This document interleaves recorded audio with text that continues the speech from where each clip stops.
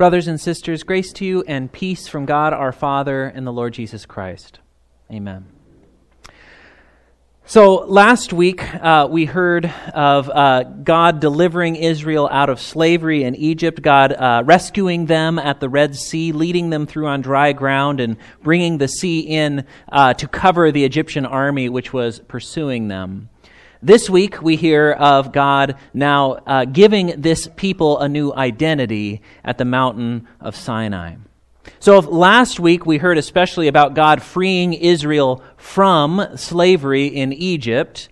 This week, we are hearing about what God has freed Israel to be, what God has freed Israel for. 3 months have passed since Israel came out of Egypt. 3 months that have been fairly eventful months as they've journeyed through the desert, journeyed through the wilderness on their way to Mount Sinai, also known as Mount Horeb. It's called the Mountain of God in our reading today. And on their way, they have been fed by manna and quail. You remember this story? On their way, God has miraculously provided water in several of the places that they have stopped.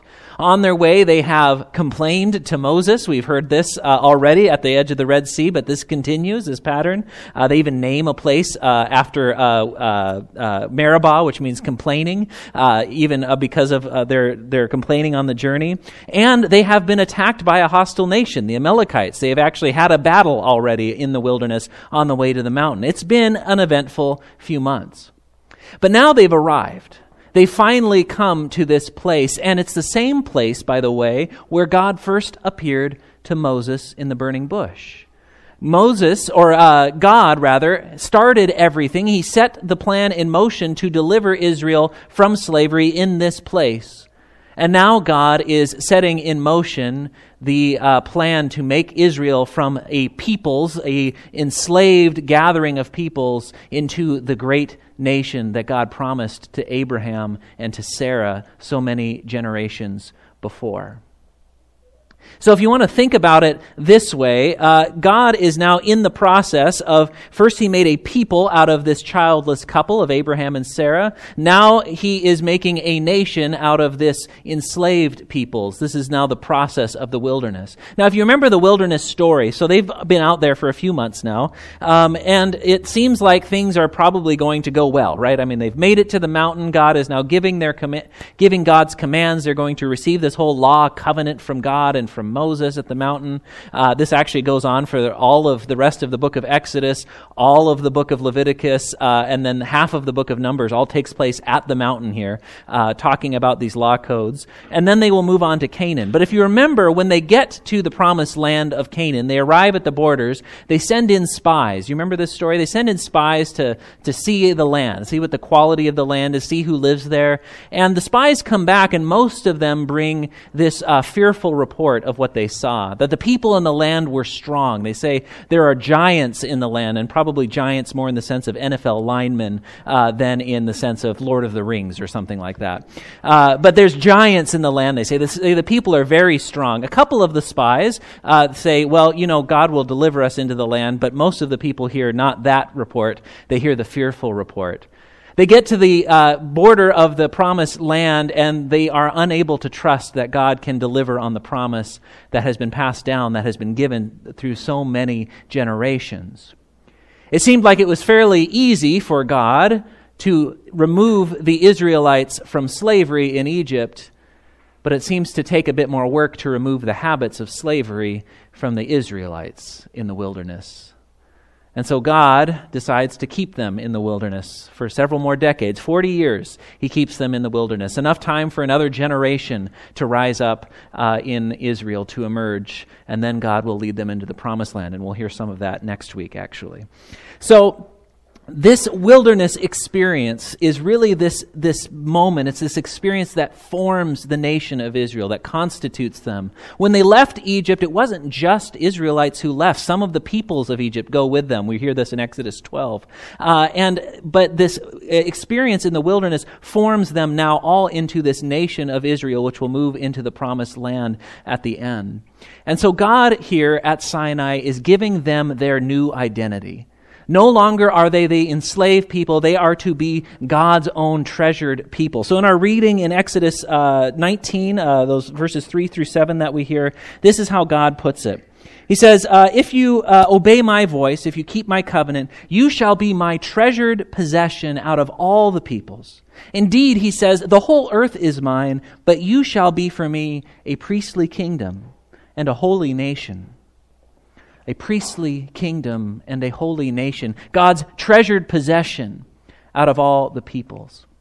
Now, as their experience in the wilderness shows, as their experience in the slavery shows, even when Moses comes to them and they say, it would have been better if you had never come, if you had left us in slavery. We heard this last week. Was it because there were no graves in Egypt that you brought us to die in the wilderness? Do you remember this complaint they make to Moses? As it shows, these aren't a people that you would maybe want to choose for your special possessions.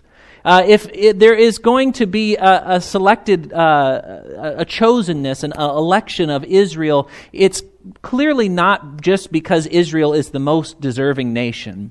It's not their deep faithfulness, it's not their deep moral seriousness that leads God to give them these commands, to give them this covenant, this identity, but rather God has decided to make a choice with Israel.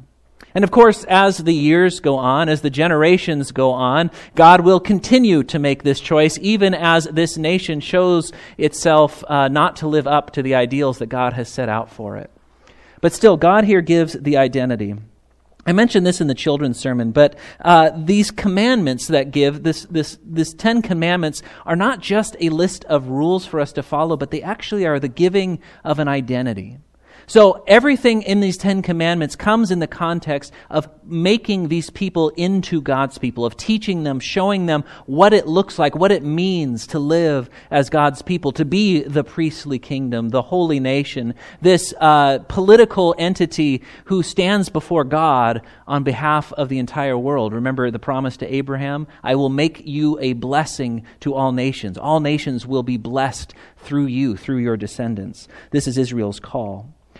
And so when God gives the 10 commandments, he's not just listing rules. In fact, if you look in your Bible or even in the bulletin reading, you'll notice there's no numbering system of the 10 commandments. And also in Exodus 20, the word commandment is never used. There's nowhere that it says God gave these commandments, and there's no numbering system. In fact, if you've ever compared commandments with people who go to other Christian churches, you may have noticed that there's some differences in numbering systems across Protestant churches. Lutherans and Catholics use one, Orthodox uses another. Most Jewish traditions use yet a third version of numbering them.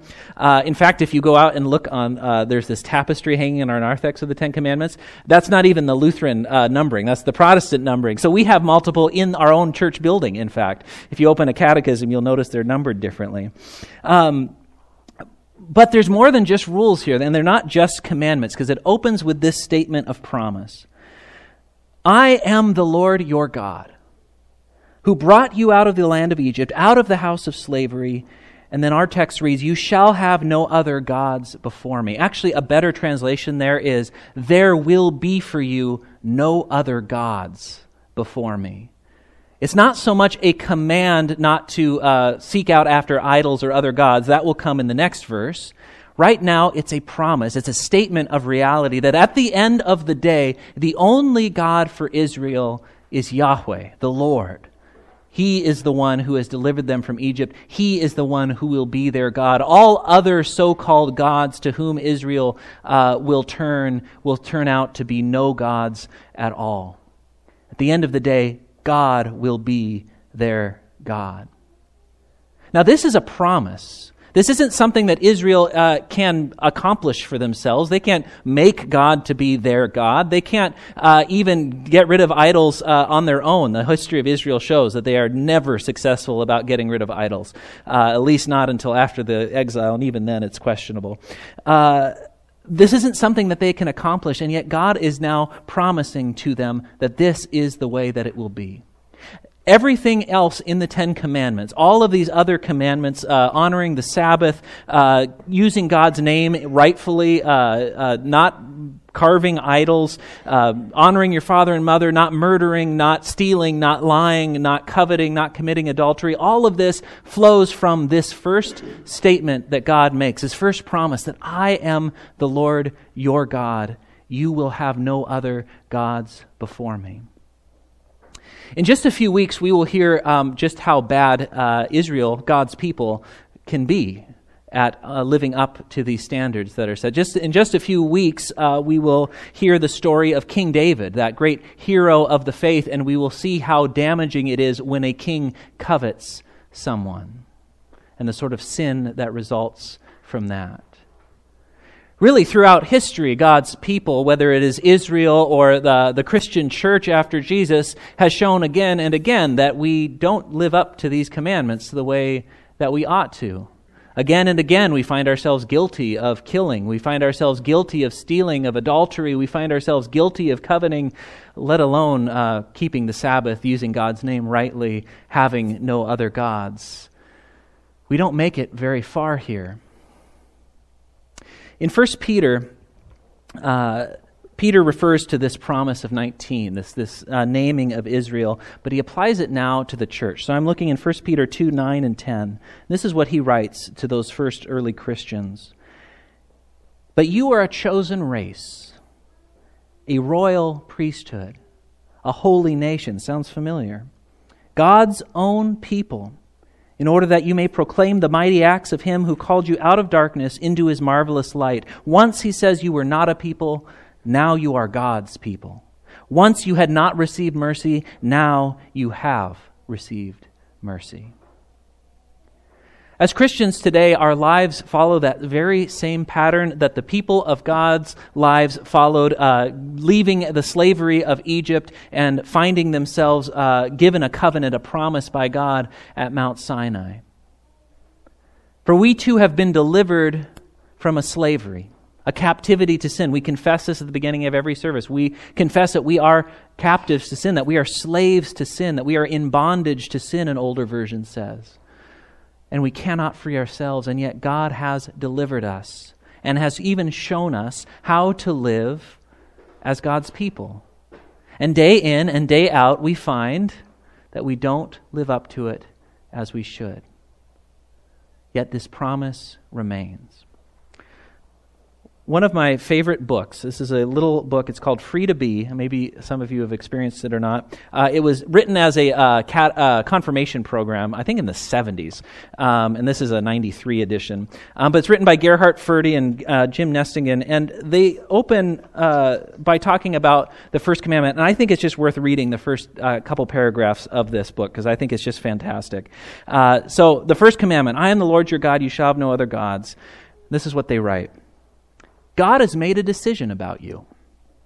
God hasn't waited to find out how sincere you are, how devout or religious you might be, or how well you understand the Bible and the Catechism.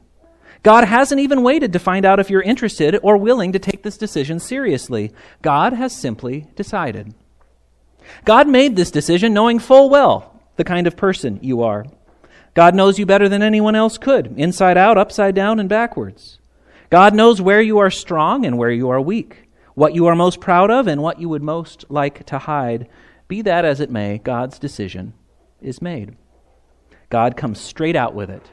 I am the Lord your God.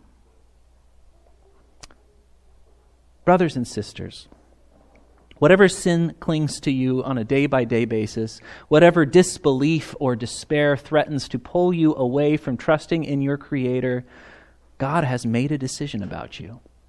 God has decided to be your God, to be a God who is for you and not against you, to be a God who loves you and preserves you, not a God who judges and destroys you. God has chosen you, and that choice informs everything that you do. Your whole life now is lived out of God's choice, God's selection, God's election of you. This is who you are now.